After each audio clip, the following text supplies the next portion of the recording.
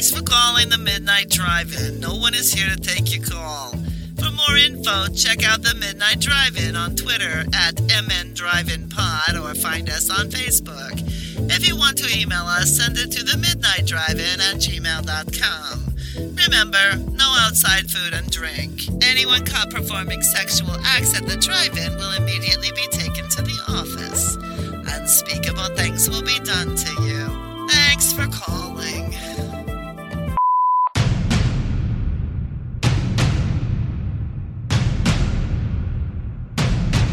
Drive away your worries and cares at this drive-in theater.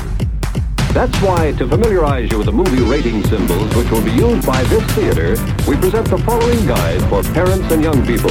X, no one under 17 admitted. What's your Christmas concert that you didn't know you had, Doug?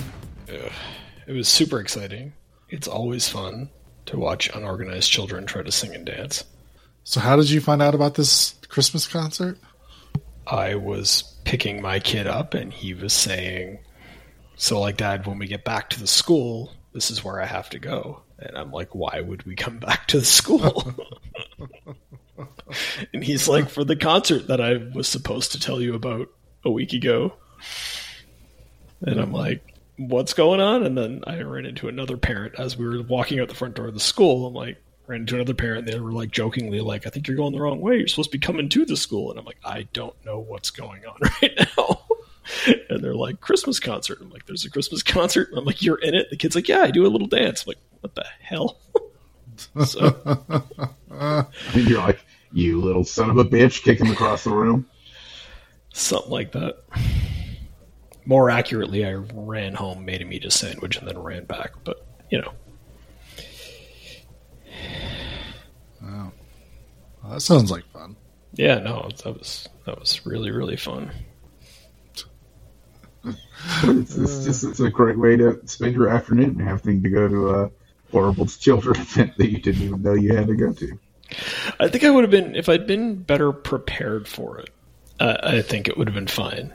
But it was just finding out with no time to spare was not great. Yeah. So. I was just saying, I went to a Christmas concert on Sunday. Oh.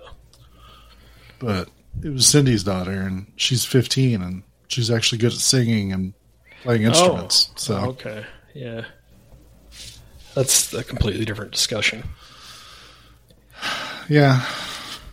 Although I think yours would have been much more fun to go to. You think so? Especially in the way you found out. Just this is why I wish we lived closer and we saw each other all the time. Because then you would be like, oh, I got to go pick Lando up. And I'd be like, cool. And then you'd be like, motherfucker, I have to go to this goddamn Christmas thing. And I would just laugh and laugh as I sat at home and didn't go. Yep. It was... Anyways. The thing is, this happened like last week, too. With the oh, really? The school, yeah.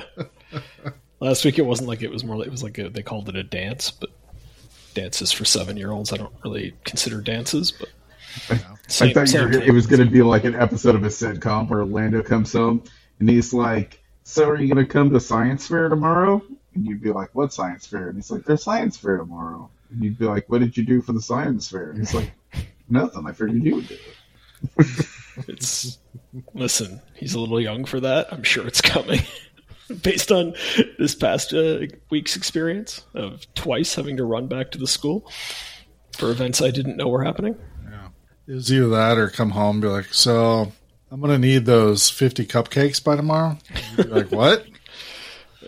Yeah, I have to take 50 cupcakes to school tomorrow.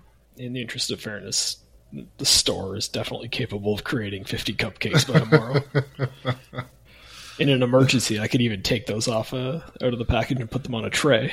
So, oh, see, I figured you'd be smarter. You'd call up your ex and be like, hey, I think I'm sick. Can you take Lando for the night? And not tell her, so that when he showed up to her house, he would explain it, and she'd be like, God damn it. Now it's like an hour later. Yeah, even less time. I did text her tonight and be like, did you know about this play? And she's like, no.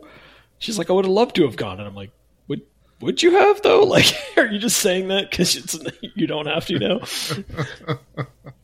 Like, there's still time. You can still make it. Aw, shucky darns. Good Lord. Oh, well. You know, Doug, I feel like Lando's going to grow up to be a psychopath. Oh, Jesus. Just Darkest segue. swinging hard to the segue this week. Yeah, we're doing psychopath movies this week.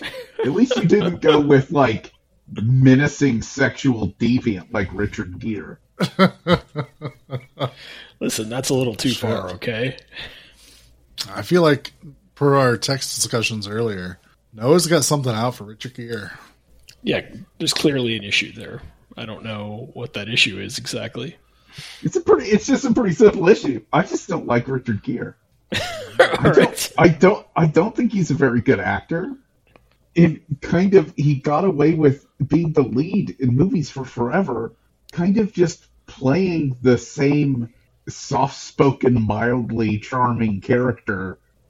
Like, that's it. That's all he ever did. And people loved him. Well, I think, am I mistaken, or do women find him attractive? And that's the issue, right?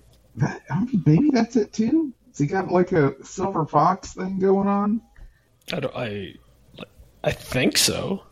And, like, Lord knows there's been plenty of actresses who've gotten lots of work just from being attractive, so I didn't hold it against guys that do, whatever. I'm surprised to hear that anyone on this podcast has a strong opinion about Richard Gere one way or the other. Do you hate him for animal endangerment because of the gerbil story? Supposedly that's not true. It'd be way funnier if it was true. I believe you mean allegedly. Allegedly. Well, Noah, since you hate Richard Gere so much, why don't you tell us about Primal Fear? Sad news. Co-star of this film, Andre Braugher, died like literally a couple of hours ago. All right. I was watching the movie. I sign on to Facebook when I'm done. I'm like, what the fuck? Yeah. So he just passed away. Okay. So Richard Gere plays a lawyer who this movie somehow is simultaneously trying to portray as an ethical hero and as a complete fucking sleazebag. Yeah. Mm-hmm. It's very... I don't know. Yeah, something about the way they're trying to portray this character makes no fucking sense. Well, how about you get through your plot description before you you just hate Richard Gere so much that you can't even do it. Well, that was but the problem is that's a huge plot point in the movie. But anyways, a local cardinal or bishop, some Catholic douchebag, gets chopped up with a kitchen knife. The person arrested is young baby Edward Norton. Yeah, first film role. Yeah, who for some reason Richard Gere is convinced is innocent, even though all the evidence says that he 100% killed this guy. And then the entire movie is basically a courtroom drama of discovering Edward Norton's character has DID, or does he? They managed to do all the bad stereotypes about DID, which is not great, but this is an older movie, so you just gotta forgive it, I guess. And yeah, that's it. I don't know. And his ex-girlfriend is the prosecutor, which seems like a massive conflict of interest that's never addressed by the judge or anyone else in the film. Yeah. I feel like in courtroom dramas, and I have no idea if this is true in the real world or not, but in courtroom dramas, like, all the lawyers have, like, interpersonal relationships, and they all know each other, and that somehow is fine. You see, I feel like that particular thing would be real, that you probably do, like, know these people, but there's a difference between knowing them and having had a romantic relationship with the person who you're supposed to be defending your client against. It's more of an issue for Richard Gere character than the prosecuting attorney, I think. Did you say Richard Gere? Whatever. I just misspoke. I'm laying in bed. Why is it more of an issue for him? I'm curious. I would actually think the opposite. I would think that she would have a higher ethical standard being the prosecutor than he would as a defense attorney. No, see, defense attorneys have a higher standard because you have to, like, you're entitled to a defense. You're not entitled to a prosecution. Does that make sense? It's a rights issue. I see what you're saying. Yeah. Yeah. But yeah. So that's the gist of the movie, and then it turns out that the guy who died was a piece of shit, and he's involved with all these high-powered folks, including the district attorney, who's played by Fraser's dad. Yeah, correct. Yeah, we should mention the cast for both of these movies is phenomenal. Even putting Noah's hatred of Richard Gere aside. Yeah, it's got star power. Yeah. Listen, I'm not saying Richard Gere's a garbage person or actor or anything. I just don't personally find him interesting. I don't know. You in the text you said, yeah, phenomenal cast pulled way down by Richard Gere. Yeah, that's accurate. All right. Yeah. So, I think might as well use that as our starting point for the conversation, though, because you were right despite the fact that you were supposed to be giving a plot description. Richard Gere's character was terribly written, right? Like, he comes into the movie, he's supposed to be this, like, high-powered, like, sleazeball attorney who's taking this case pro bono just because he wants the publicity, and they're like, people are making all these comments at him, like, oh, this is for your next book or whatever, right? And it's like, okay, like, that's a guy. And then he gets in the room with Ed Norton, immediately becomes like this, like, hugely sympathetic, like, oh my God, we've got to protect this innocent kid, starts getting really worked up about everything with like any of his staff that aren't working hard enough. He's like, no, this kid's life is on the line. We have to protect him. And it's like, well, which character is he? Like, Yeah, and pretty early in the film, they established the fact that he used to work for the prosecutor's office. Yeah. And at first they're doing the whole, oh, he left to go make money. But then, of course, like 20 minutes into the movie, you find out, no, he left because the fucking district attorney's a douchebag. Yeah, so it's like they wanted... That makes the character make no sense. I don't... Yeah, it's as if they wanted to have him change over the course of the movie. Like, his character arc would go from this, like, sleazebag attorney to, like, this loving, caring guy, and then ironically that would be his downfall in the movie, which is classic movie logic. But they just didn't, instead of having an arc, they just had him doing different things in different scenes that were disconnected and irrational. So it was a real problem. And I mean, his performance, I think, is fine. Not good, not bad, just is what it is, right? Yeah, and doesn't it feel like in a courtroom drama, I get that, like, finagling the law and stuff is supposed to be part of the plot mechanics of the film, but it sure feels like they were just making up law whole cloth as they went through this movie. Yeah, to suit suit their narrative instead of. Yeah, they were making up law as they went. They were really toying with the timeline too. They're like it's right. Like they're still investigating the facts of the case, and the crime scene is still locked down, but the trial has already started. It's like not really making sense. And it was. I don't think this would pass legal muster if you were like, even at the end when they're like, he's like, oh, I can't change my plea. And it's like, well, did you get? Yes, you can. You can. If you have a psychiatrist come in and testify about something like that, you could definitely change your plea. Absolutely. And like the whole thing of like, I don't know.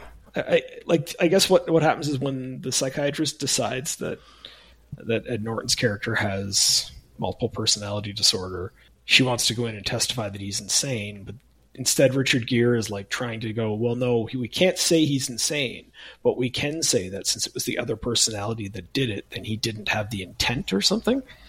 And I'm like, okay, like you're using legal words there, but I'm not sure if that's how any of that works. Like it doesn't, you know what I mean? Like it doesn't. It's nonsense. You can't just be like the other half of his brain decided to do this, so therefore the guy who's in here on trial isn't like it's almost setting up a legal system where you'd have anybody with multiple personality disorder would just be like walking the streets with somebody monitoring them. And when one personality comes to the surface, then they throw that in jail until he switches back and then let him out again. Like none of it made sense. And then of course the judge. I was going to say they also throw in all the worst stereotypes of multiple personality disorder, including the big reveal at the end that, of course, he was faking it the entire time. Yeah. It's one of those things where you're just like, I mean, the psychology, we're flipping back and forth between them making up psychology for whatever's convenient for the film and them making up laws for whatever's convenient for the film. But the flaws are there either way.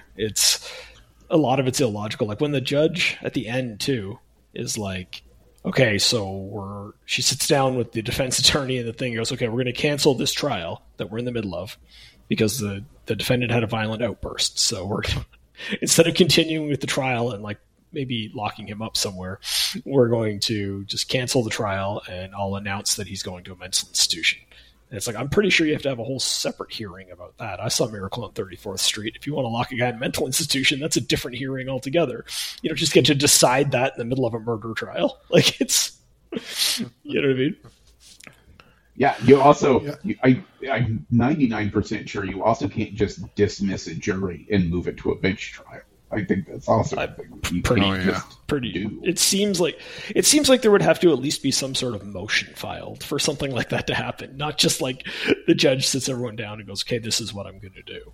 Like there are some rules, whatever the exact rules are. I know that the judge can't make them up as they go entirely. So.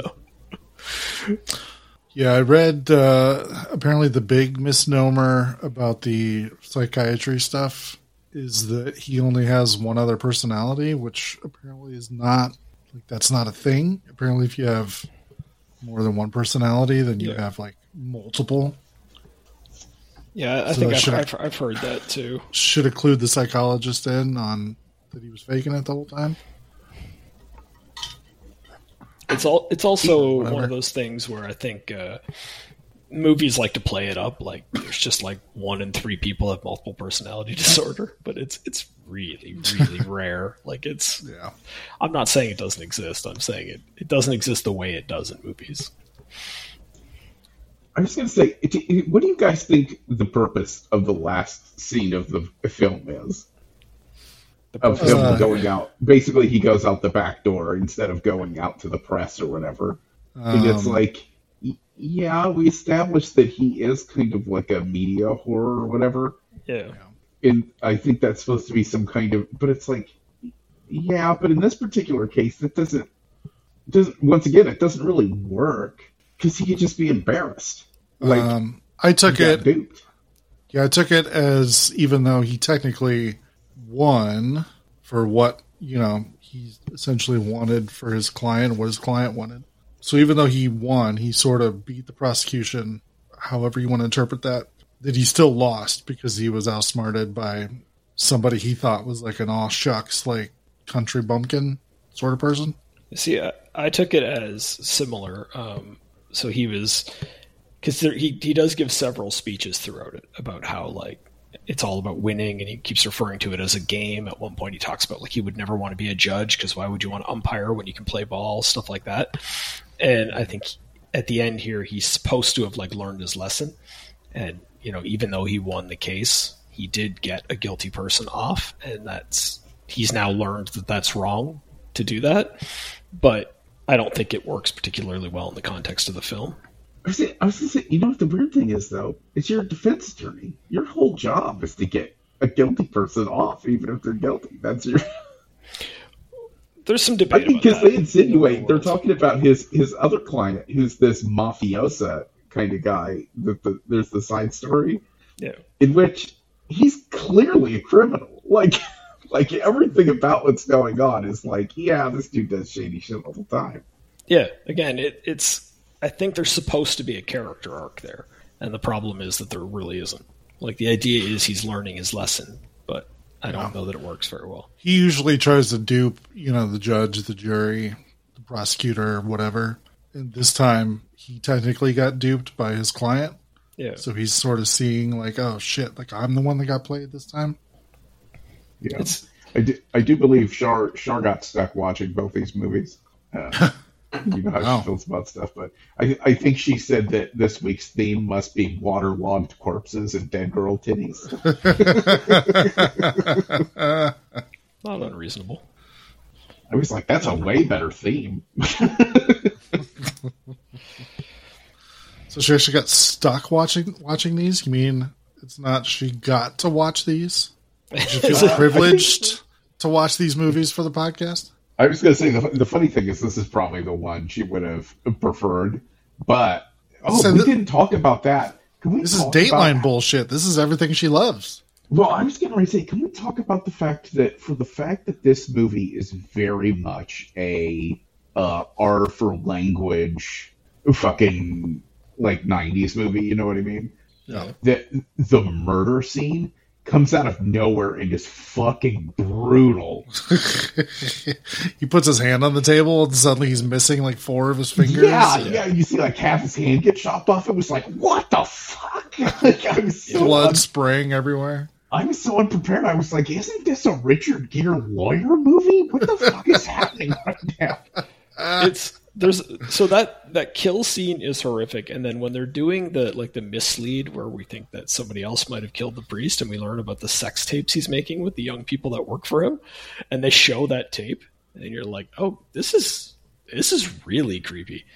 This is like reminds me of those Calvin Klein commercials from the 90s that upset everyone. Like, it's just this creepy old man like telling these like 19-year-olds what to do, and they're just doing it, and you're like, I usually enjoy it when people take their clothes off in movies, but not this time. This is upsetting. There's not even any hesitation. Like, he tells, what's the guy's name? Alex? Yeah. He's like, all right, Alex, go over to her. And he just stands up like he's going to get a drink of water, pulls his shirt off, whatever. Yeah. It's like, Jesus. He's just like, when he's being so direct about it that it's like upsetting. Like, I don't know, I'm trying to think of the exact words he used, but it's like, there's something unnerving when you describe sex acts in such a matter-of-fact way. You're like, don't say it like that. Like, just either be cuter about it or be dirtier about it. The exact words were, take her from behind. Yeah, like it's, I don't know. Put them in your mouth? Yeah, those are the words I didn't like hearing. That's why it was, but it's the way he said it and stuff. And I guess that's a credit to the actor to some extent, but it's like, it was genuinely upsetting. And, I think him being in such a position of power over those people, including like having control over whether they had a place to live or not. It was like, right. It was much too chill for a sex crime. I mean, yeah, I'm with you. We're all with you. But like for all, we spent the first bunch of this conversation complaining. Overall, I think this is a well-made film, aside from the Richard Gere character arc. I think the misleads about the guy really work. Like, they paint this archbishop or whatever he was to be sleazy enough where you're like, oh, maybe somebody else did kill him. And I think a lot of the stuff, it was hard to judge how well the mislead with the Ed Norton character was working, because I knew going into this what the twist was. Mm-hmm. But I'm like, I think most of it's pretty well done. I think, during it, I'm never quite sure. Like, if I was watching this blind, I think, A, I wouldn't know if he killed him or not. And then B, I wouldn't know that he was faking the multiple personality disorders. I think there are signs that you can tell that he's faking it if you're looking for those signs. There's a couple of moments where he intentionally switches the character, and you can kind of see him making that decision. And I think because Ed Norton's such a good actor that you really see him making that decision. And I think that works if you know the twist and you're rewatching the film, but I don't think it would stand out if you didn't know the twist. So I think overall it's an extremely well-made film. I did find it intriguing. Like, I was at times thinking they're doing a good job of setting it up as a will he or won't he end up in prison and stuff. All that stuff works. Yeah. Apparently Edward Norton brought the stuttering aspect to it. Yeah. Because apparently it was based on a book, and that wasn't in the book. I was getting ready to say, so Edward Norton was already a demanding douchebag. in his first role. Yeah, demanding in a way that improves the role, though. He is an artist, and he does stand his ground. We all know that he's had these problems, but also it tends to work out. And in this case, like that stutter, I think really helps the character. I've seen a few interviews with like I know I'm trying to think of who it is. I know Matt Damon is one of the guys I've seen, but I think there's others that are like just actors, like white boy actors from that are that same age, and they said they'd all go on all these auditions, and they're like, this was one they all wanted because it's such a good part, and then they saw the movie and they're like, oh yeah, no, I couldn't have done that. Like it's a good thing they hired him. This would be a way worse movie with me in it, kind of thing. And it's apparently the producers wanted Leonardo DiCaprio. Okay. But he just got done filming What's Eating Gilbert Grape. Oh. And was kind of exhausted from doing that character, so he didn't want to. That era, Leonardo DiCaprio might have been able to pull this off, right? But I have an issue with Leonardo DiCaprio in a lot of roles has done weird Southern accents, and I think Leonardo DiCaprio with a Southern accent is fucking terrible. Okay. Did you say unbearable? Just terrible. Terrible. His Southern accents are weird. You didn't like it in Django? I have never seen Django. Oh, you should. It's good. Well, I take that back. I've seen old Django. I never saw this. Okay, well, Django. the old Django's are not going to help you appreciate Leonardo DiCaprio's acting at all, because I don't think he was alive yet when they were made. So, anyways, yeah, he's really good in the Tarantino Django movie. But that's not what he does. He does a southern, a plantation owner accent, though. Well, that's what I was going to say. My problem is it's hard for me to wake up, and you guys know I love some terrible, weird movies and some offensive stuff and all that. But there just isn't a moment in my life where I wake up and I go, you know what, I want to go watch a movie where they use the N-word about 50,000 times. That's fair. If it makes you feel any better, Samuel L. Jackson tells a real fun story about how Leonardo DiCaprio didn't want to say it in front of him. And Samuel Jackson's like, God damn it, you have to, kind of thing. Yeah, Walton Goggins is in that movie. Apparently he apologized to everybody before every take because he fucking hated it. He hated having to say it, but man, that's what you signed up for. Yeah, that sounds awful. So I don't know. Are we all positive on this movie? I know me and Doug are pretty positive. What about you, Noah? It's all right. I'm not going to sit here and gush about it, but it's also not my kind of movie. I don't like courtroom dramas. I don't give a fuck about it. And there really isn't a story arc. It's all just character stuff. And every character, as far as I'm concerned in this movie, they're all kind of like douchebags, and it's hard for me to get into a movie where every character's a douchebag. Yeah, I mean, that's an interesting perspective, because it's hard to argue that most of the characters are douchebags. Like, if you believe Ed Norton's performance, then I guess you wouldn't see him that way. But certainly, all the lawyers are douchebags. But I think that's accurate. That's how lawyers are. Even Laura Linney, you think she's a douchebag? Yeah. I guess I didn't see her that way. Well, I feel like part of the problem with this movie, again, I'm positive on it, but if I wanted to nitpick it, a lot of the shit that happens is irrelevant. It's all red herring. All the talk about land development deals and all the talk about even the stuff with the sex tapes and all that isn't necessary for the story. Right? It's just red herring stuff, and it takes up a lot of screen time. And there's all this stuff with the councilman that gets brought in or whatever he is, and he's going to testify that there were other people with motivations to kill this cardinal or archbishop, and then there's that criminal character that's just hanging around the whole time. And all that stuff, and all this stuff with John Mahoney's character and Richard Gere and their past and not getting along, and you're like, okay, but none of that is relevant to the actual plot of the film, which is the case of this guy being tried for murder, and did he or didn't he do it? So they could have streamlined the story, I think, quite a bit. And I guess, like, again, if they were successful in misleading the audience into thinking that this guy was innocent, then all that stuff helps with that. But it's hard for me to judge it that way going into it now and knowing the outcome. Yeah. All right. Well, Doug, do you want to go into Copycat? All right. So Sigourney Weaver is a psychologist or psychiatrist or whatever that helps the cops track serial killers. One day she's attacked by her very own serial killer and becomes, she ends up having a nervous breakdown, and she's locked herself in her home. She's been there for 13 months when the cops start coming to her for help with some killings that are going on. Turns out the killer is copycatting the most famous serial killers in the world. So she starts picking up on the fact that they're like the crime scene photos are very much resemble. I think it's a Berkowitz case, and then at one point it's Son of Sam case, and anyways, all these different famous serial killers.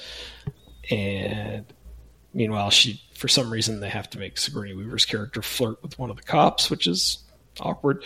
But that goes on for a while. Well, not just any cop though; it's Dermot Mulroney. I mean, come on. Yeah, we'll get into it after, but for some reason it feels like it wasn't Dylan McDermott. No, but I see I see your confusion. Anyways, so anyway, eventually, now the killer's going to kill her, copycatting the scene from the beginning of the movie, and she starts screwing with it, and they fight. She kills a guy. That's the movie, right? That is the movie. Yeah. So this is the first time watch for you, Doug? Yeah. What did you think? So, really solid performances all around. A lot of really interesting ideas. Like considering this as a film from like the mid 90s, when she's locked in her home and she's doing like the online chat room thing. That's like her support structure, is she goes into this online chat room and talks to people. And then the killer starts trying to like contact her through that. It becomes a whole thing. I'm like, I think that's really clever for the time period. It does a good job of playing up on that. I like the idea of the serial killer copying the famous serial killers. I think they do a good job of playing that up, and I enjoy it. And when they start saying things like, oh my God, he's like, the next one's going to be like Ted Bundy or whatever, like they start figuring it out. I think that's all fun. All right. I could feel the butt coming up. Yeah. I feel like there was a complete lack of tension in the movie. Like, just, okay. I think I would put it on the director that it's just like, it felt like they were going through the motions this whole time. So even though the individual things are good, the whole story didn't come together well, and I didn't feel like I wasn't worried she was going to get killed at any point in time. And I know, like, on a subconscious level, we always know that the heroine of the film is probably going to live, but I never got worried for her. Does that make any sense? And then, therefore, it's like, why are we watching this? So I'm not saying it's terrible or anything. Again, lots of things to like about it individually, but it didn't quite work for me. Okay. What are your thoughts? Because you, I think, were a fan of this, right? Well, I was pretty sure I saw this when I was younger. Okay. Upon rewatch, I realized, I may have watched like half an hour of this, and that's it. Okay. You know what? That was my exact response to it, because the movie started and I was like, a movie with Sigourney Weaver in it that I haven't seen. This seems strange. And then it started, and it's that speech of her saying, everyone stand up. And yeah. I was like, I know this scene. I know I've seen this scene a few times. And then the action, like, past that, I was like, no, I've only seen that scene of this movie. Where the fuck have I seen that one scene of this movie before? I don't know. So when I realized that, I was like, I get to rewatch this, even though I kind of knew how everything was going to play out for some reason. Because I don't really remember anything. But as soon as I saw the guy, I was like, that's the killer right there.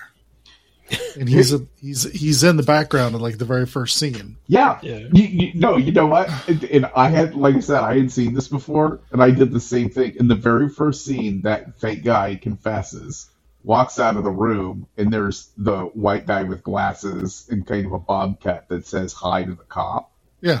And you're like, that's the killer right there. Because she described him. She described him at the beginning of the movie. That's who it's going to be. He's also in the crowd, though, when she's giving that speech. Yeah. Like, they focus on, like, one of the guys that's standing up, and you can see him, like, in the background. They don't ever, like, focus on him, but he's there. And as soon as I saw him in that scene, I was like, oh, that's the killer right there. He's in the background. And I don't know how, because I've never seen the rest of this movie, but I don't know. I figured it out super quick. So, but I enjoyed it. I thought it was great. As you said, I think the performances are pretty stellar across the board. Fucking Harry Connick Jr. Yep, Harry Connick Jr. Is that psycho character? You're like, what the fuck? Harry Connick Jr. Like he plays his character way too well. Yeah. I was gonna say he came to fucking play in this movie. Yep. When he's doing that like 90s version of a Zoom call where they have to explain to him that she can see him through the camera and stuff. When he's doing that and he starts demanding like he'll help them find the real killer, but he requires a pair of her panties as payment, and I'm like, that's genuinely upsetting. I wish he hadn't.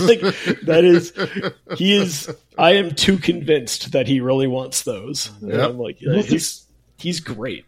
He's great. Yeah, there's some really interesting things about the performance he gives. Because I don't know if you guys can see this too, in the opening scene where he's got her in the bathroom and he does the whole, or you've got my gun. How'd you get my gun? That whole thing. Yeah.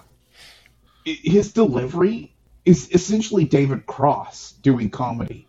Did you guys notice that? Like, he's doing David Cross's voice. You're not wrong. You're not wrong. Yeah. It's not what I would have used to describe it, but now that you're saying it, I'm like, okay. Yeah. No, I thought it was intentional. I was like, oh my God, what a fucking weird, creepy thing to do. And it makes sense for that character, because that character's got this whole, I don't know, there's something where he thinks the violence is funny. Oh yeah, for sure. And it like oozes out of him. I don't know, it's really... Should I slash your neck or shoot you? How about both? Yeah. Like I said, I think he's star of the show. Fucking Harry Connick Jr. fucking crushes. Yeah, as the movie went on, I'm like, I wish we were following Harry Connick Jr.'s character instead of this guy. I definitely would have preferred that. It's not really a criticism of anyone else. He's just so good. And his character is the most interesting. I mean, to be fair, I guess he's playing like a psychopath serial killer guy. Like, it's just a more interesting role to be handed, I guess. But yeah, because the guy we follow is like very clinical and serious about it, whereas Harry Connick Jr., like as you pointed out, just thinks everything's fun and funny. Yeah, and that's way more interesting to follow than the guy who's got like looks like a medical lab in his bedroom or whatever the fuck. Yeah. So I did love Char's reaction whenever they showed that. And she goes, a guy with a locked room in his basement. That is a huge red flag. And I was like, you know what? That's a solid point. If you're over at somebody's house and they have a room in their basement that is specifically locked, you should get the fuck out of there. Yeah. No. There's nothing good in that house. I think my ultimate criticism is this movie is over 2 hours. I feel like we could easily chop this down by about another half hour. Well, yeah, because there's a lot of air quotes drama in this film where it's like between the cops and the air quotes relationship between Sigourney Weaver and the cop, and you're like, is any of that helping us progress the story? I think the completely unneeded element is the relationship triangle between the cops. Yeah, the three cops, yeah. Which means nothing. Because the ex-boyfriend cop adds. And don't get me wrong, I can't remember what his name is. He's a good actor and he plays the role fine or whatever. Will Patton. Will Patton. Yeah, and he's fine. It's not on the actors. It's not what we're saying. Right. But that particular storyline, it serves no purpose in this movie. Yeah. Well, and I don't know. Did it feel like he shouldn't have been dating her? I found the characters in this age. Like he was 25 years older than she was? Yeah. But didn't it feel like then it also felt like Sigourney Weaver was way older than the cop she was flirting with?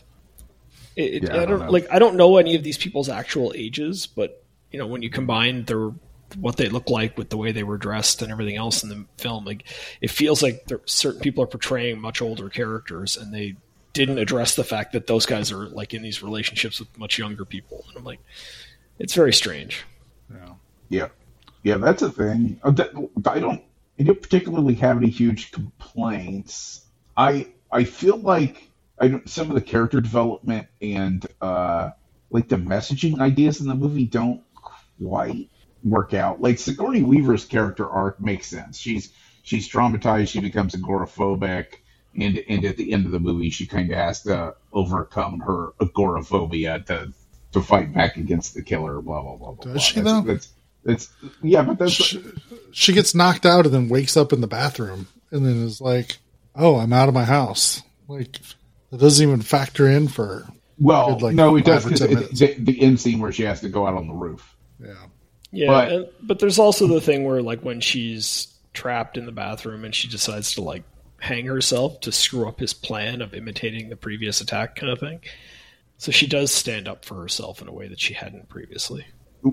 Yeah, well, but then there's the thing where, so the other cop at the beginning of the movie, we get the whole thing where her and her partner are doing the gun range, and she kind of chastises him for unloading on the target. And she's like, no, you just shoot him in the shoulder and you disable them, and that's what you're supposed to do. And then we have the crazy scene where the Asian guy in the police department steals the gun and blah, blah, blah, and she wings him. And then her partner ends up getting killed as a result of that, right? Yeah. But they even go through the whole thing of the other guy, you know, and her boss telling her, no, you did the right thing. And in this one particular case, doing the right thing just didn't work out. Yeah. But at the end of the movie, we get the whole thing of she does what her partner did and she just fucking unloads on the serial killer, right? But it's really strange because it's like she's learning the classic 80s movie lesson of like you have to learn to be a lot more violent and shoot people a lot more because the bad guys have to die because prison is not worthy of their time, and it goes against the messaging at the beginning of the movie of Sigourney Weaver making her speech in which she said, you know, we shouldn't have put like Ted Bundy to death. We should have locked him in a cell for the rest of his life and studied him so that we could understand this stuff. Yeah. And the movie ends with them killing the serial killer. It feels like they were shoving an 80s action movie subplot into their 90s drama film. Yeah. Because like that whole thing of like she wings the guy and her partner's killed, so next time she shoots to kill, it saves the day. That's like, I mean, that's a plot line from Die Hard, right? It's the time of year where it's time to start talking about Die Hard again. It's, you know, it's playing it at my local theater this week. Yeah, I'm going to see it on Thursday. Nice. But it's you know, like that is one of those standard things, and it feels like maybe a studio note of like, hey, this isn't enough like the action movies that we make money doing, so stick an action movie thing in there, and that's what they did. Yeah, I feel like there's this better. I don't know, there's some kind of better resolution where she amps it up but doesn't kill him. You know what I mean? Instead of like unloading on him, instead of winging one arm, she shoots him in like both arms and both legs, and she's like, nah, he's disabled. Well, I don't, like I think you could excise that whole thing. I don't think we need that whole incident with the random criminal that shows up and kills the partner. Like, I don't know why that's there. That achieves pretty much nothing. Yeah, it progresses that one plot line that we're all saying shouldn't have been there. So, yeah, like I don't know. Does it bring Holly Hunter and Sigourney Weaver closer together?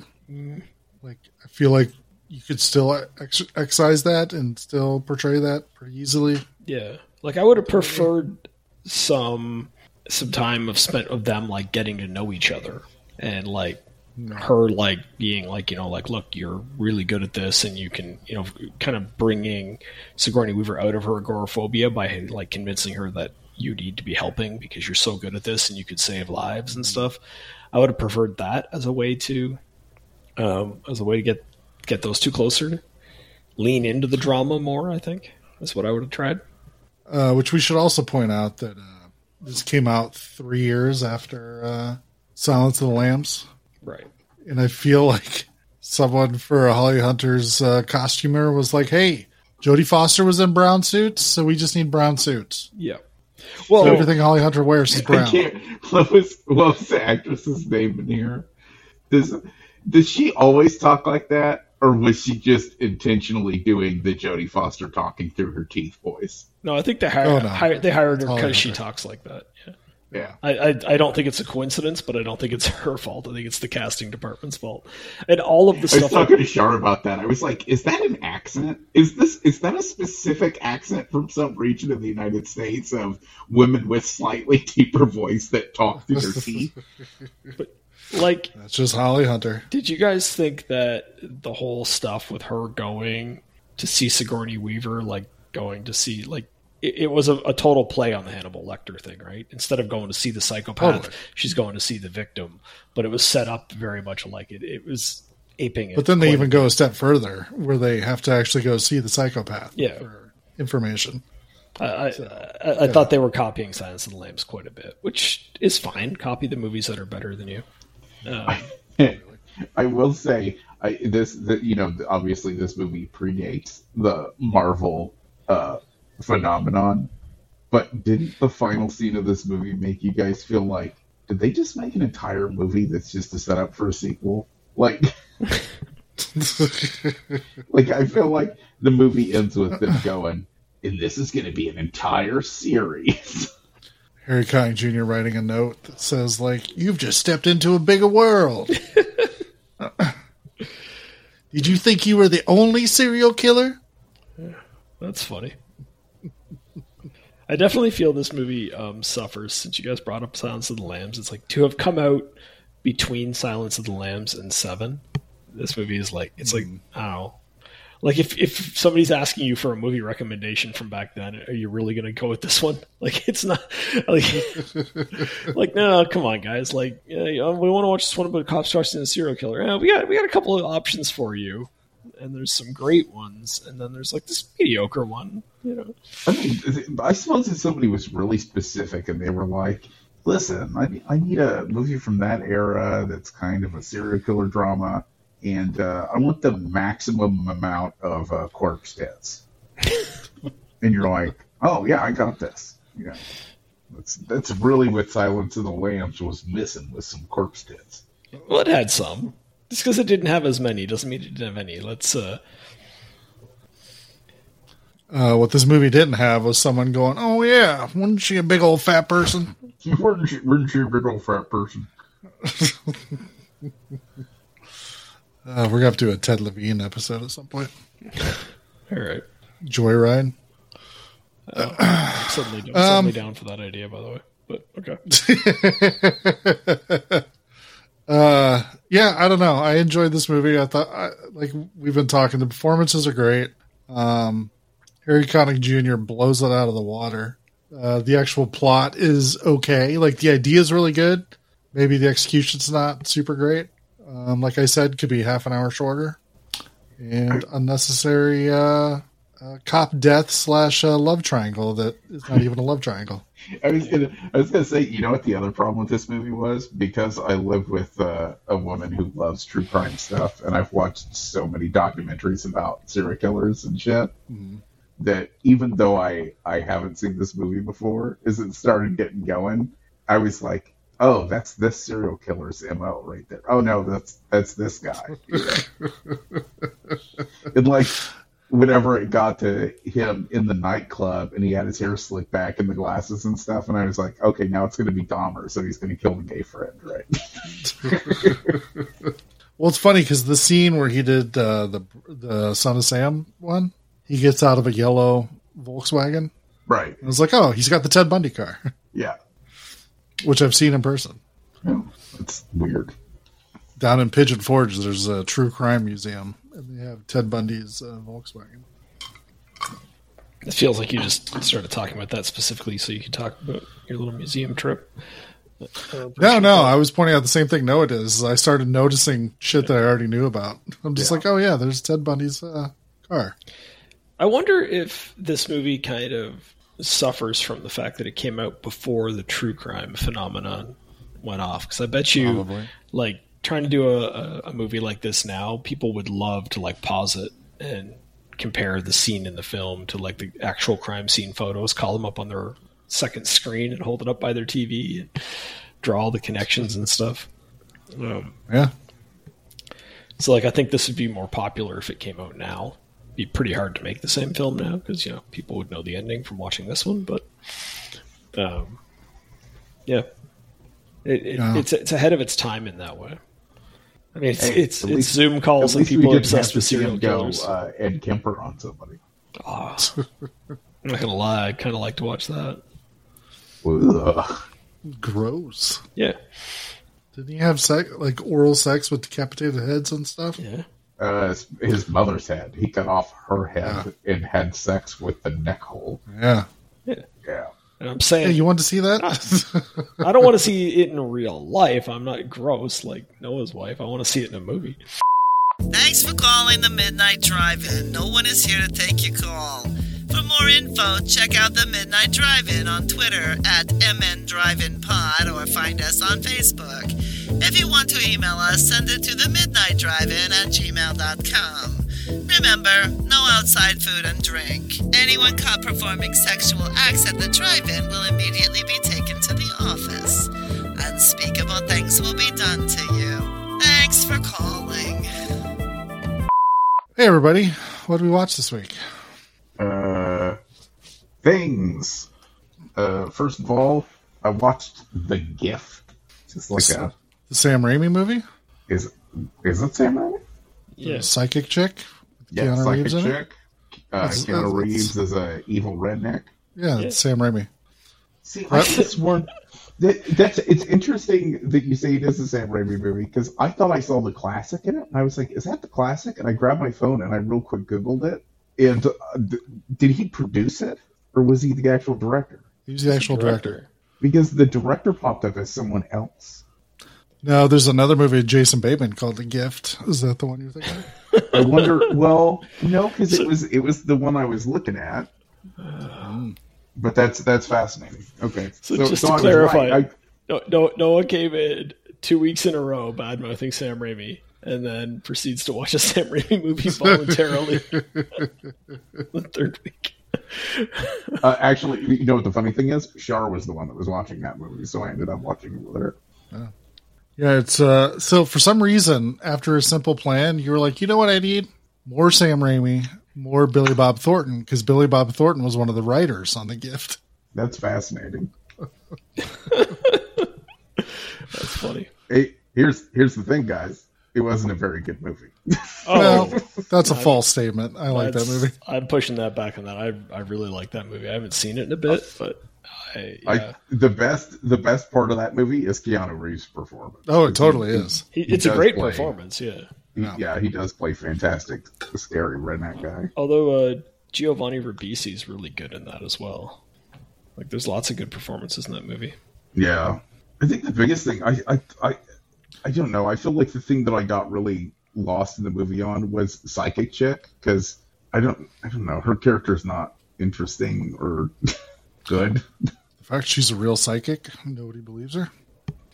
Yeah, I suppose. Although she does all the things that sleazy psychics do, which is real weird. I don't know because they're trying to be like, no, she's not one of those sleazy psychics. She really has visions, and it's like, yeah, but then she also does these bullshit tarot readings and shit that are like fucking people's lives up because she's just making that shit up.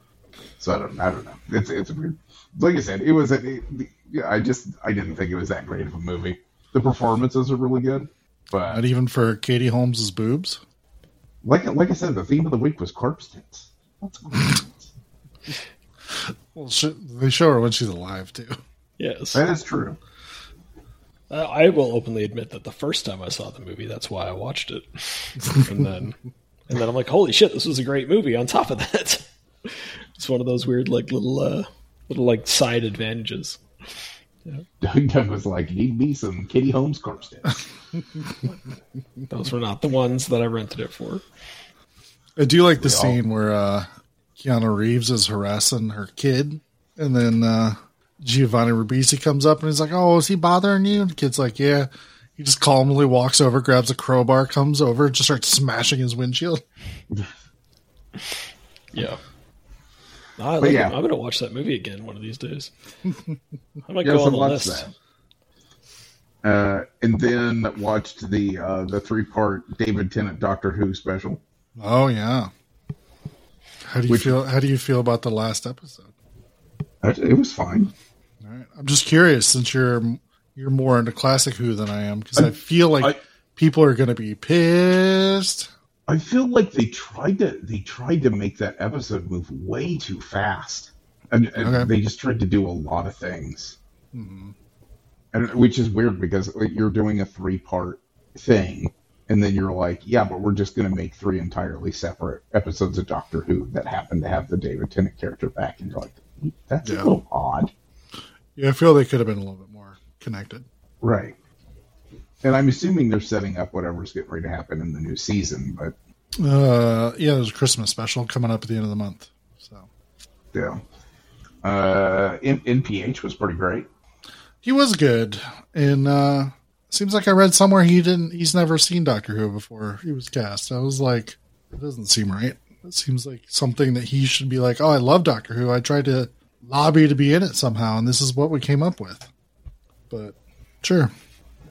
Yeah, but it was nice. It was nice that they managed to tie up like the Donna Noble stuff and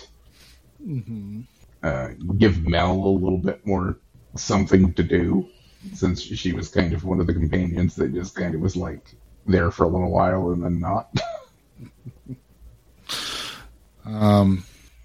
I will say, for the short period of time that New Doctor was on the screen, we're really digging it. I was like, ooh.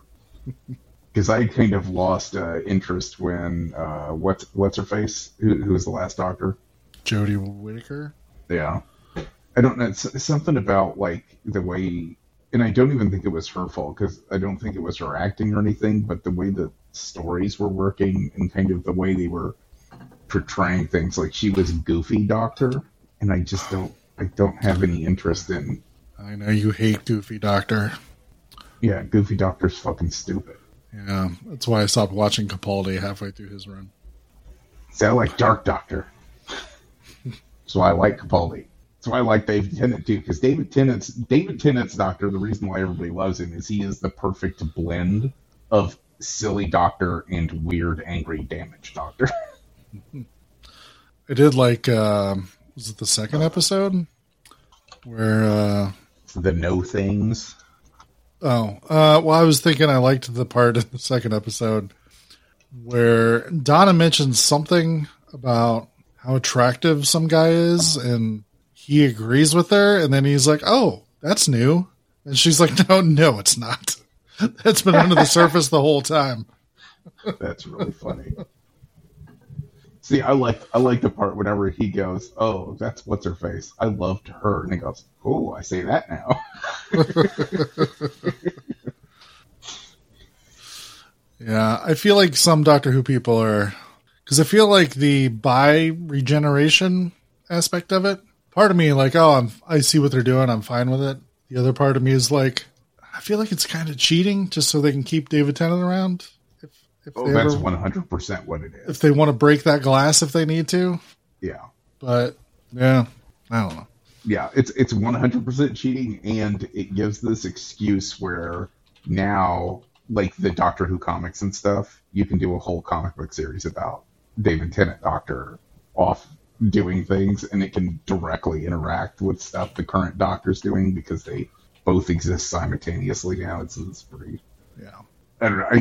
It's one of those things that I think it's both interesting and cheap. Sure. I'm pretty much in the same boat. Yeah.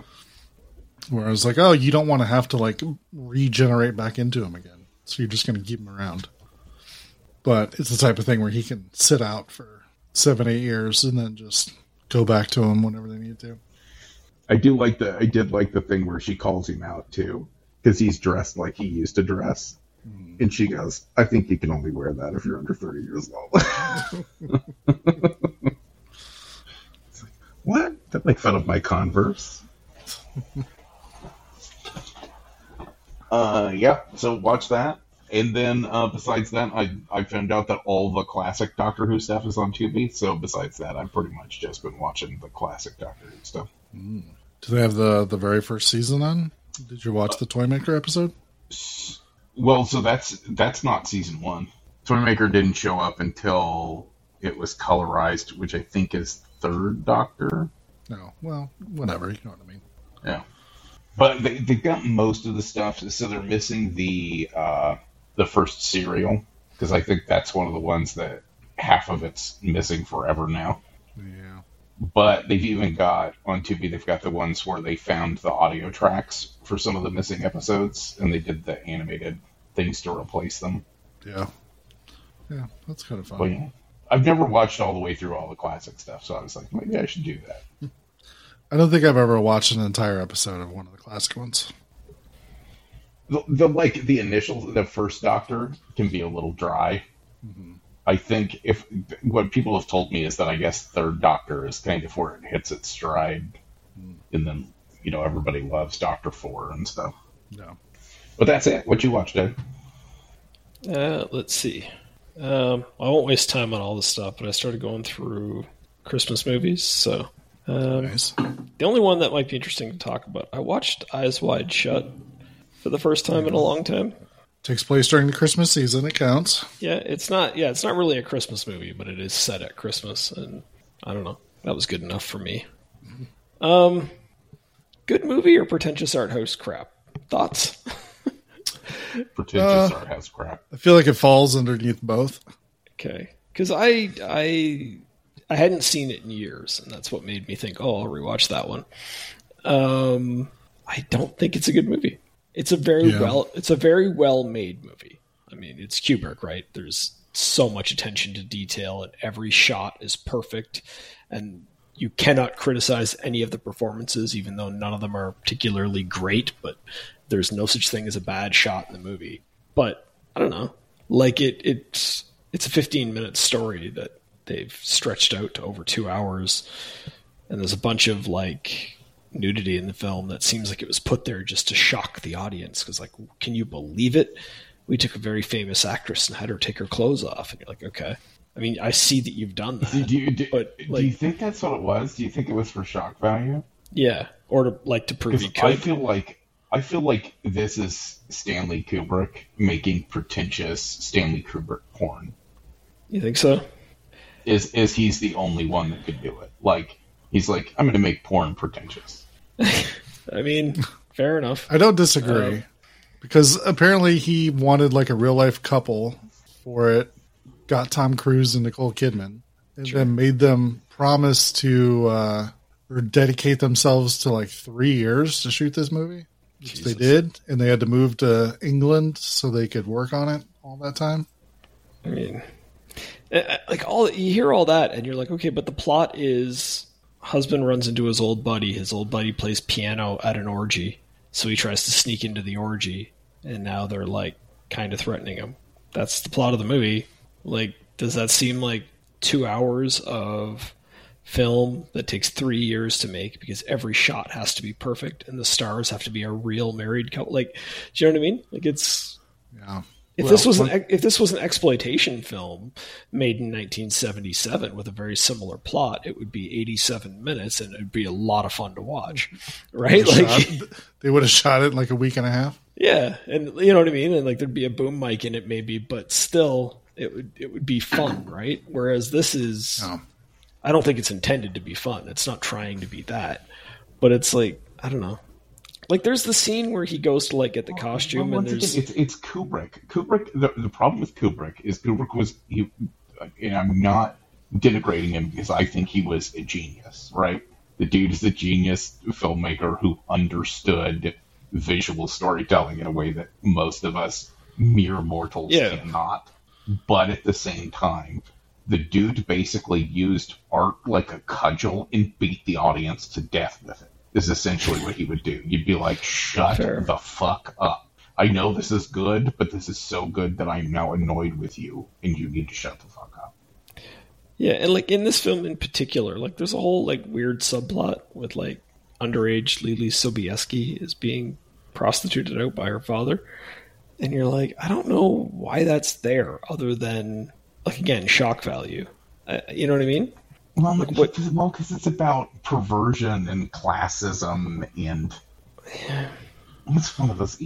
Well, what's it about? What about it? It's art house trash. It's made to be analyzed to death. But at the same time, that means you didn't actually put a message in the movie. You intentionally made a movie that has these vague hints at things so that it could be analyzed to death. Which, is that actually good, or is that just pretension? And I think it's just pretension. Yeah, I mean, that's how I came down on it on the rewatch, was like, I don't think it's a good movie. I think it's an extremely well-made, not good movie, though. It's not a good story. Yeah. There aren't good character arcs. I haven't seen it since theaters, and... I read a book or listened to an audiobook a couple months ago called like 1999, the best film year ever. Okay. Because it lists off all the movies that came out in 1999. And you're like, holy fuck. Like, it was a good year. There are some good movies, but 1987 is the best movie year ever. So. They included Eyes Wide Shut in it and went over it and the way they were breaking it down. I'm like, I'm curious to rewatch that. And then I haven't. So. You bought it. Oh, I have it. Yeah. I own it, of course. I know. How do you think I rewatched it? See, don't act surprised. I own a lot of shit. Yeah. I actually don't even think I bought it. It may have been back when you could share libraries with people. Okay. Either way, I own it. Yeah, because I found it while I was looking for your copy of Gremlins. So that's fine. Gotcha. That's fine. I'm like, oh, I just noticed someone else that's connected to my account bought the 93 Dracula or 92 Dracula and Close Encounters of the Third Kind. Oh, that's good. Or did I get upgraded for free? Is that what happened? I think that is what happened. You're like trying to figure it out now. Well, because it's weirdly, I've been getting emails that's like, hey, we just upgraded a bunch of your shit to 4K for free. And I'm like, oh, cool, thanks. So I don't know. That's fun. Yeah. Sorry. Continue on, Doug. Good. I don't know. Well, slightly more modern stuff that I watched this week. But keeping with the Christmas spirit, I watched Merry Little Batman. Have you guys seen this thing show up on Amazon Prime? I've seen it show up. I have not watched it. It is... I mean, it's not made for us. It's clearly made for children. Yeah. It's about, like, Joker tricks Batman into leaving Gotham. It's a future where Batman has completely eliminated all crime in Gotham. And Damian Wayne wants to become Batman, but Batman's not letting him. And partially because... when he knew Damian Wayne was going to come live with him, he cleared up all crime so that there would be none for him. His kid would never be at risk. And then Joker tricks Batman into leaving town so he can start doing crimes again. And now Damian Wayne has to step up and become like a hero. It's animated in a very child-friendly way. It's got a lot of like, I mean, they managed to make the main character a kid, even though it's a Batman show. Very clearly made for kids. So my official review of it is, I watched it with two little boys, and like they would stand up and reenact scenes from it in my living room while it was going on. So hugely successful film, obviously, right? Like they thought it was absolutely hilarious. They're rolling around laughing. So they're more the target audience than I am, and it really worked for them. Yeah, you're better than me, because I would have been like, "There's no laughing during Batman." I mean, his parents are dead, and he's sad. Yeah.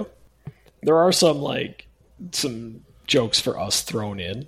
Like there's a point where it's like I forget what Batman says, and he's like, "You can't be friends with that person. They're a supervillain." And Damian's like, "Well, Mom was a supervillain," and he's like, "That's complicated."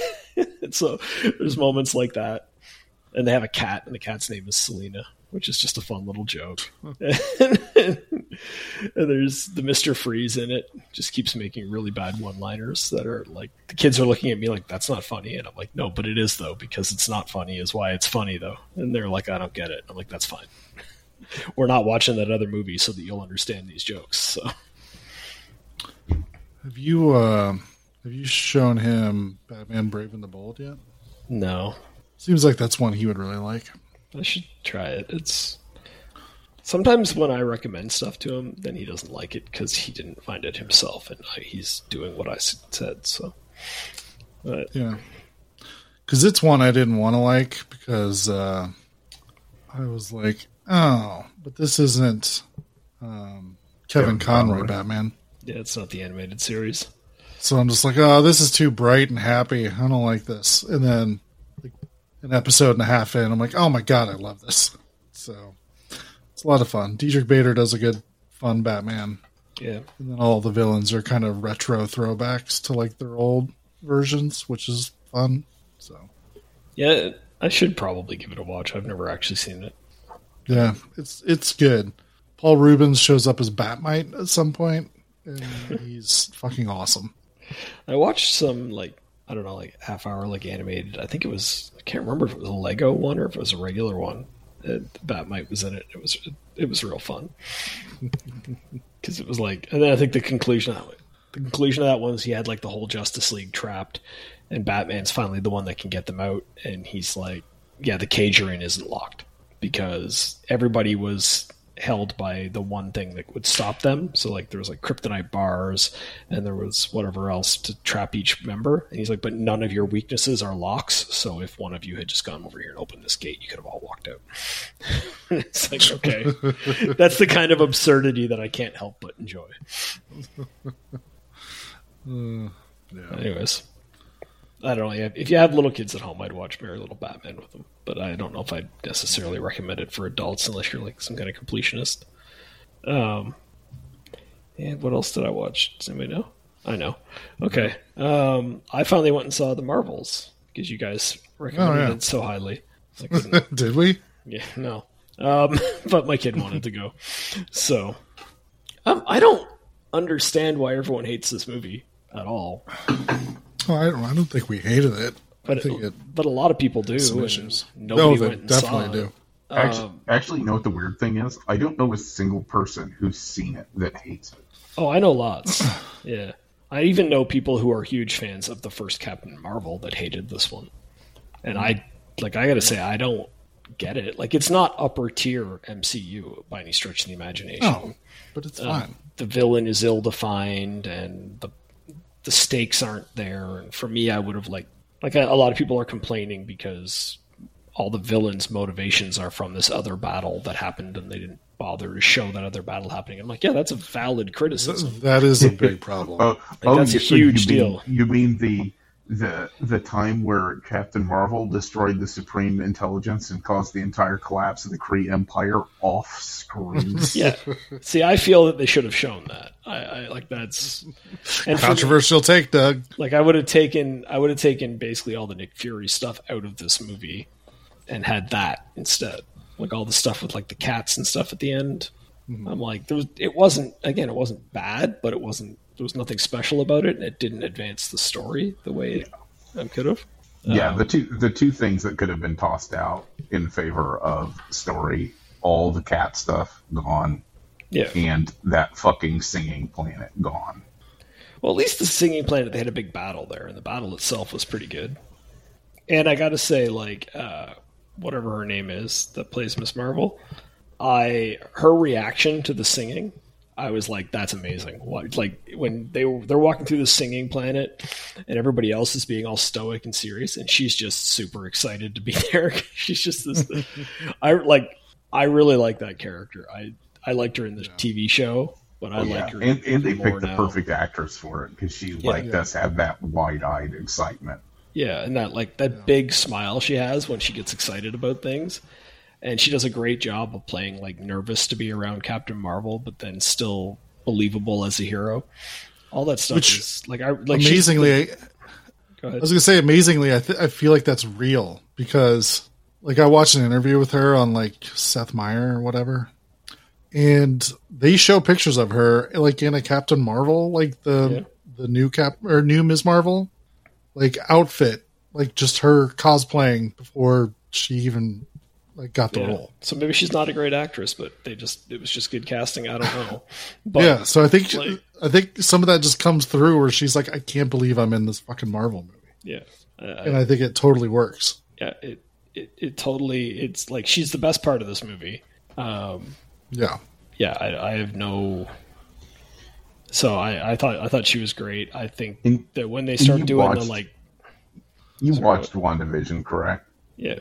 Did you find it weird that they changed Monica Rambeau's character so drastically from her representation in that to her representation in this? I didn't care either way. I didn't really care about her character in WandaVision. I didn't really care about her character here.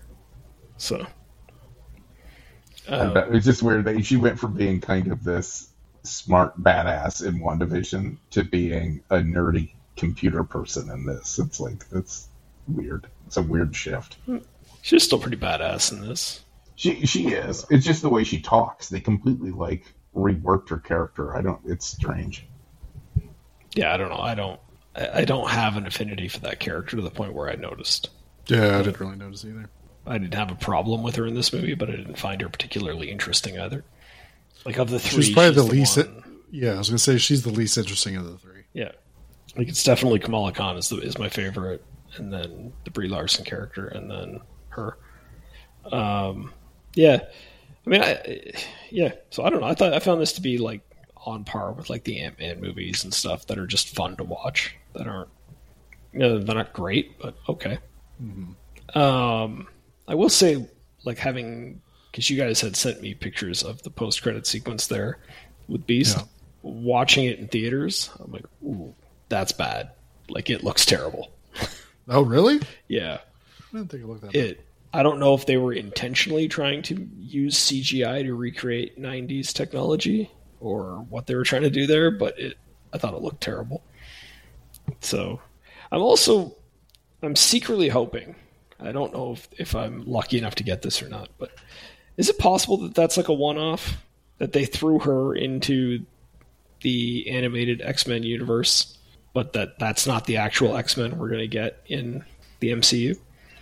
I don't think that's the X-Men we're going to get, but I think it's something that may tie into like Secret Wars or something. Maybe. Oh, really? See, I'm 100% convinced that is the X-Men we're going to get.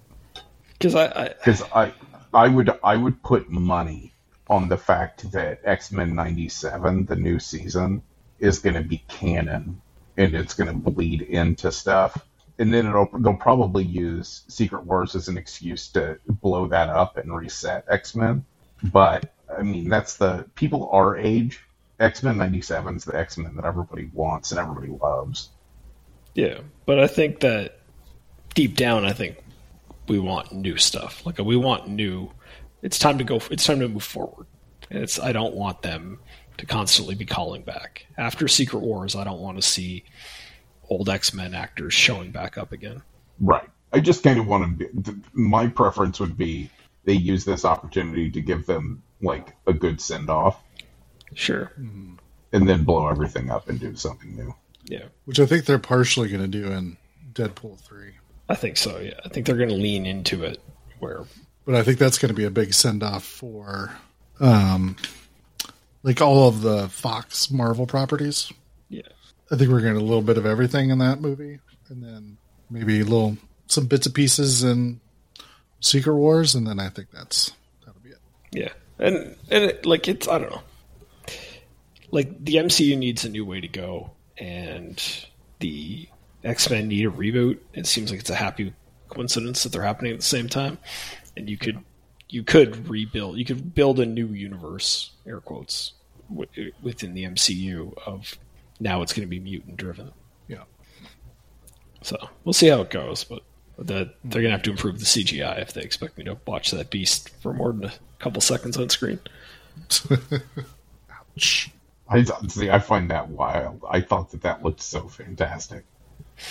Yeah, I thought it was good too. Yeah. Doug, the harsh critic, coming in.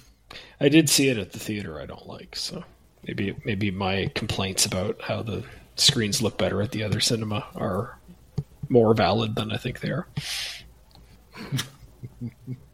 Your screen made the CGI look bad. I don't like this. I don't know.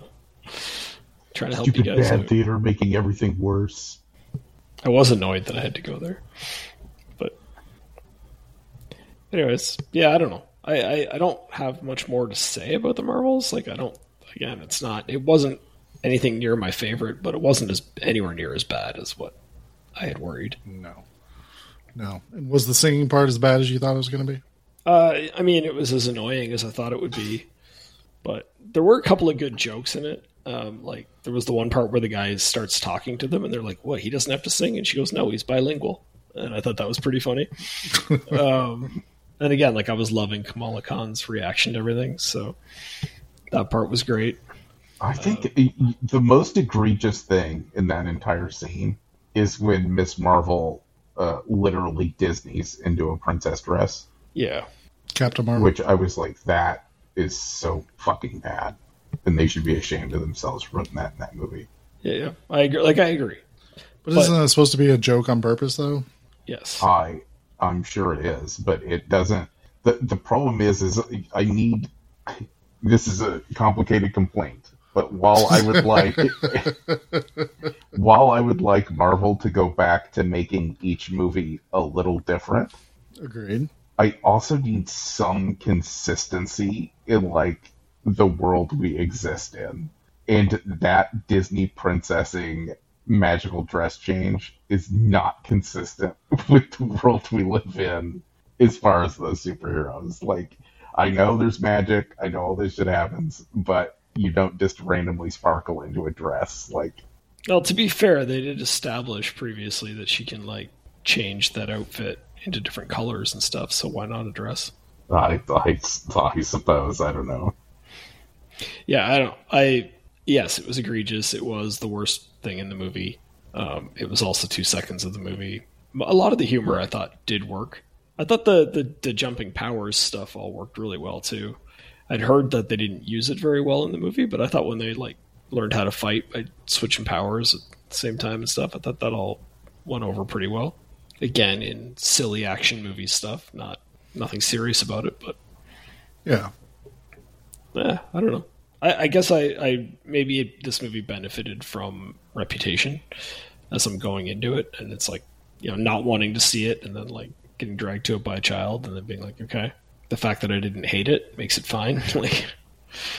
like people I know that love the first Captain Marvel that told me they hated this. I'm like, I don't, like, other than the lack of nostalgia for 90s stuff, what are they that different? And then, of course, there are just the people who are just going to hate it because it's got girls in it. Girls are icky to them. And I'm not going to try to convince those people to watch it. Just don't watch it, though. No. Doesn't matter what it is. They're still going to hate it. Yeah. But that, I think, is basically all I watched this week. Well, outside of stuff we've already talked about, I only watched a couple of things. I went to the theater, saw the original Black Christmas. Nice. With a friend of mine who had never seen it before. Like, he was aware of it. He kind of knew what the movie was about and stuff. On the way there, I was, like, explaining to him. I was like, well, the thing about this movie is, like, people credit Halloween with being the movie that sort of started the slasher boom, but this movie came before it, and told him about the rumor that John Carpenter talked with Bob Clark, and Bob Clark said if he did a sequel, he'd set it at Halloween. Yeah. John Carpenter went and made Halloween, all this stuff. So we were talking about that on the way there. Get to the theater. The theater we went to is run by a university that's in town. And so they had some professor there who, I don't know, teaches like math or something, but he's a big like movie nerd.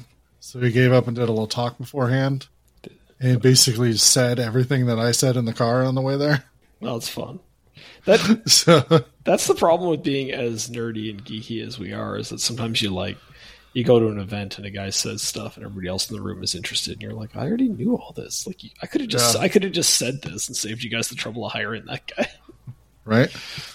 So, I turned to my friend and I was like, oh, sorry, you have to hear this twice now. See? I was right. And the funny thing is, he told me on the way home, he's like, yeah. You know, it was interesting just sitting there watching you mouth along with what the guy said. So we watched that. It's Black Christmas. Like, I love it. It's great. It's amazing, yeah. He did point out that he's like, it's a little slow. And I'm like, yeah, but you have to remember it's a 70s movie. So that was how 70s movies worked. And he's like, yeah, I totally get it. Yeah, it's of its era for sure. I love that era, so that really helps it for me. Yeah. Yeah, and I just love the characters so much. Like fucking Margot Kidder's character, Barb, just drunk and loud, obnoxious, and I just love her for it. My favorite thing about that movie is still how they like pretend that it's set in the States and everybody's so obviously Canadian. Like, you know, the States where everybody goes to hockey practice when they're done at school, and you know, what's his name? The main character there barges into that police station yelling at people, and he couldn't sound more Canadian, and yet they've got a little American flag on the desk. Like good job, good pretending, guys. Yeah. I pointed out because I don't know, like I've seen this movie multiple times, and I don't know why. Maybe I was just thinking of something else, but I was like, oh yeah, John Saxon's in this. I forgot that, and he's great as always. But I was sitting there watching him, and I'm just like. The scene where he's going through the sorority house and they're talking about how they're going to set up like the phone tap and he's meeting all the girls and stuff. And I'm like, man, John Saxon has like a George Clooney level of like charm in this movie. Like just the way he's interacting with everybody and stuff. I'm just like, man. He stands out because like a lot of the, like it is like a lower budget film and the performances aren't always fantastic, but he really stands out in the movie. Yeah. So yeah, he's great. Billy's creepy as always. Just enjoyed it all around. I don't think that's a big surprise to anybody. Yeah, I will enjoy it later in the season when I watch it too. Yeah, I asked my friend what he thought on the way home. He said he really liked it. Like he said, it moved a little slow, but he's like, but it was interesting as you were talking about to see sort of like the progenitor of like the slasher films and stuff that became big a couple years later and. Stuff like that, and he didn't realize that the part of the plot was the calls are coming from inside the house stuff. So, he didn't know that going in. Yeah, that's really fun to like. It's been so I've seen that movie so many times that it's like the idea of not knowing that must be fun to watch somebody's reaction. Yeah. So yeah, had a good time. Even though I've seen it multiple times, still got a little creeped out. Because it works so well. Yeah, and it's specifically like towards the end when the guy tells her the calls are coming from inside the house, and then you see the footsteps coming down the stairs, and he runs by real quick and grabs her hair and just all that stuff. I'm like, oh yeah, yeah, no, it's such a well made film. Good. It's fascinating. Like I want to watch it. I was saving it for Christmas Day, but I might not make it. The theater actually did a double feature of White Christmas and then Black Christmas. Oh, that's fun. I like that. But we didn't go to the White Christmas part of it. Yeah, I don't know. I like the idea of it. I don't know if I'd go see White Christmas or not. Yeah. And then they have a raffle. This is about every time I go. So when you buy a ticket, you get a raffle ticket. And I won a free ticket to free popcorn. Nice. Which I'm going to be using on the 22nd because they are showing Silent Night, Deadly Night. Oh, that's fun. So I'm going to be going to see that at the theater. I was thinking about going to see Gremlins the next night, but I decided not to.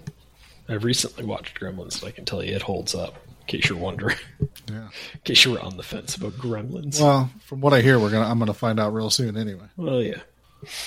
And then the other movie I watched was one that I'd kind of been interested to see in the theater, and I ended up missing it. Like, I was like, okay, I have time now. I'm going to go tomorrow. And then check the times, and it's like, oh, it's out of theaters as of tomorrow.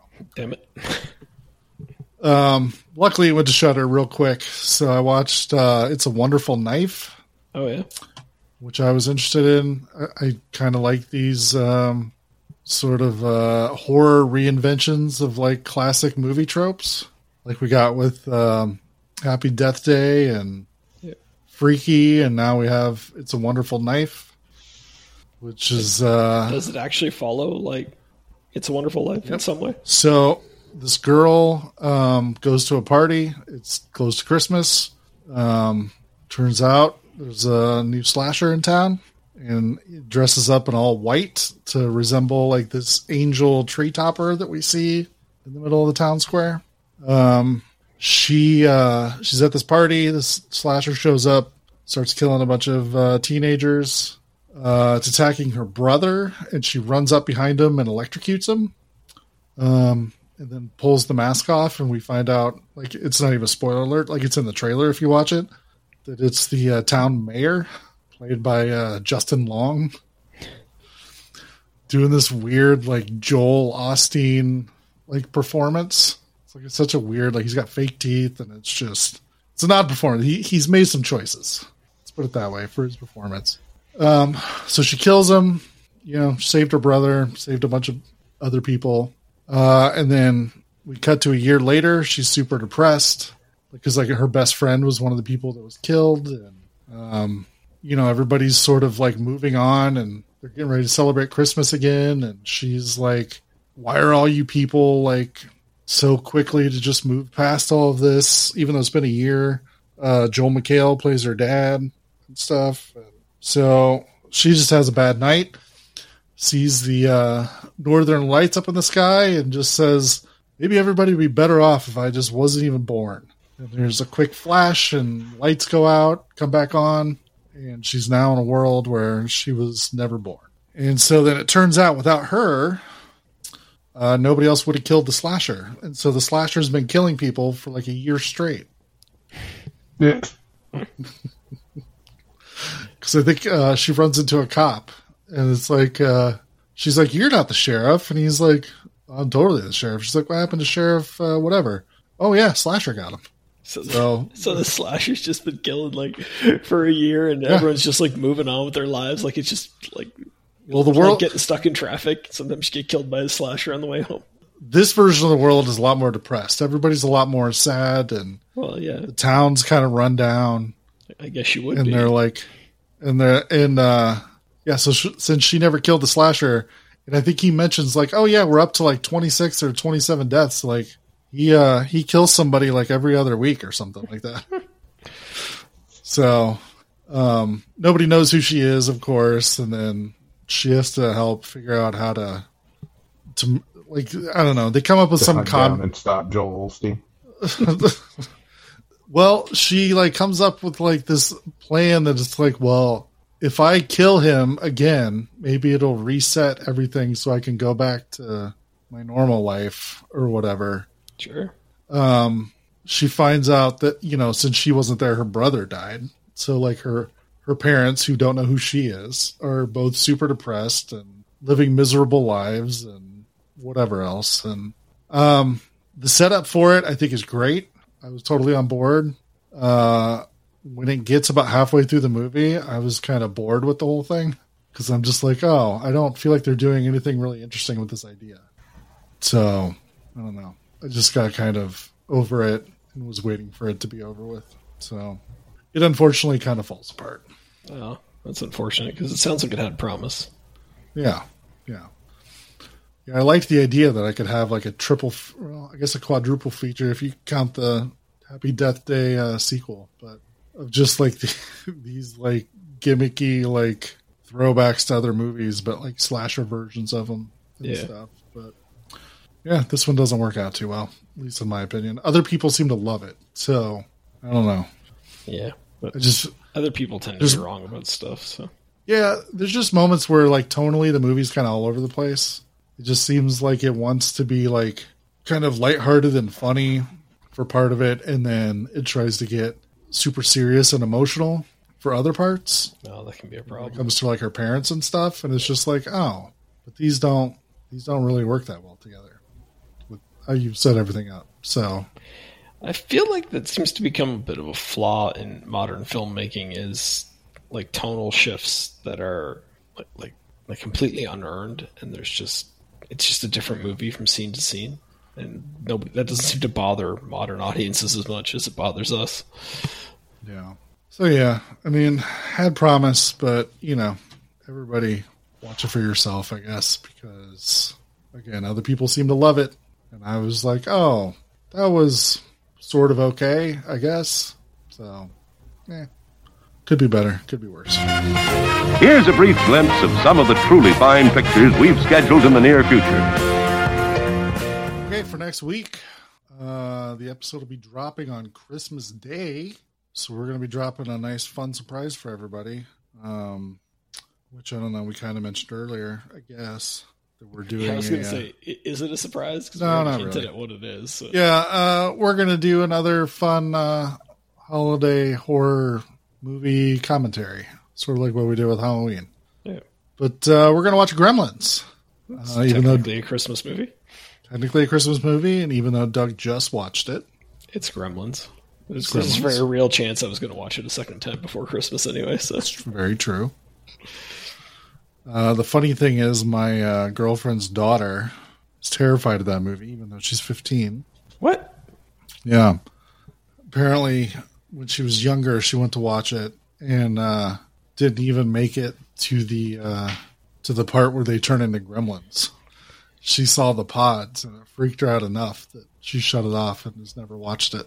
That's really wild to me.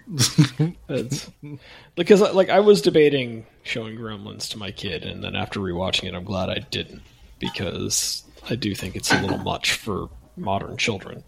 Yeah, but the parts that I think are a little much for modern children are after the Gremlins get there. Yeah, it's weird. Like, my girlfriend gives her hell about it all the time, but. Well, she should. She should shame her constantly until that somehow changes her character and improves it, which will never happen. Because I even, how I mentioned I thought about going to see the one in the theater and just didn't. I had marked on Facebook that I was interested into the event that was created on Facebook. And she took a screenshot of it and sent it to all of us and was like, hey, Riz wants to go. And Riz is like, no. And I'm like, oh, come on. Come watch Gremlins. It'll be great. But she just can't do it. She watches Cocaine Bear just fine. But Gremlins, too much. Yeah. Teach their own, I guess. Yeah. Noah was pushing for Gremlins 2. Yeah. Which we agreed we'll do at some point. Yeah. As its own holiday movie. Yeah. Must be set at a holiday. Yeah. There's probably a gremlin that's a holiday gremlin in that. Just a gremlin that's everything else. It's going in the movie. The gremlin is a Christmas tree. See, I feel like we got to watch the Key and Peele sketch beforehand. I don't know if we do. It's so good, though. All right. I was thinking, what if Hulk Hogan's in the audience? and he breaks the fourth wall in the movie.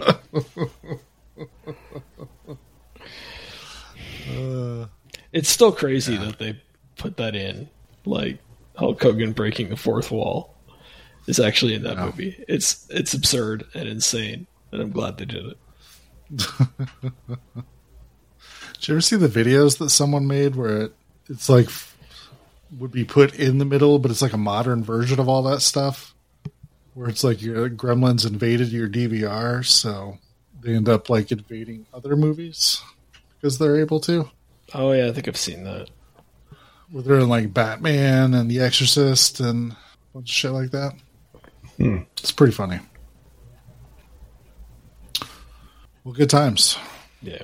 Apparently, the rest of us did not agree with your statement that it's pretty funny. We're just like, no. Party on Wayne. Party on Garth? What the fuck just happened? I don't know. I feel like Noah's half asleep, so he's just going into other movies. He thinks we're talking about. He accidentally brought up the fact that technically the cable access show you produce in your home is technically the first podcast, right? That was the precursor to what we're wasting our time doing now is what those people were wasting their time doing back then. Yeah, but Wayne's show was actually popular, unlike ours. Well, yes, but Wayne's show was also a Saturday Night Live bit and not an actual show. So sure. I know our download numbers. We're not that popular. Well, let's pretend we are. Plus, I don't think most cable access shows had probably as many viewers as we get listeners. I think most of them were strictly being played for the people who made them to go home and watch themselves on TV. So, please remember to replace the speaker on the post when you leave the theater.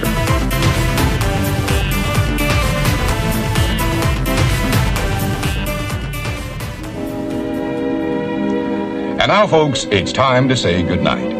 We sincerely appreciate your patronage and hope we've succeeded in bringing you an enjoyable evening of entertainment. Please drive home carefully and come back again soon. Good night.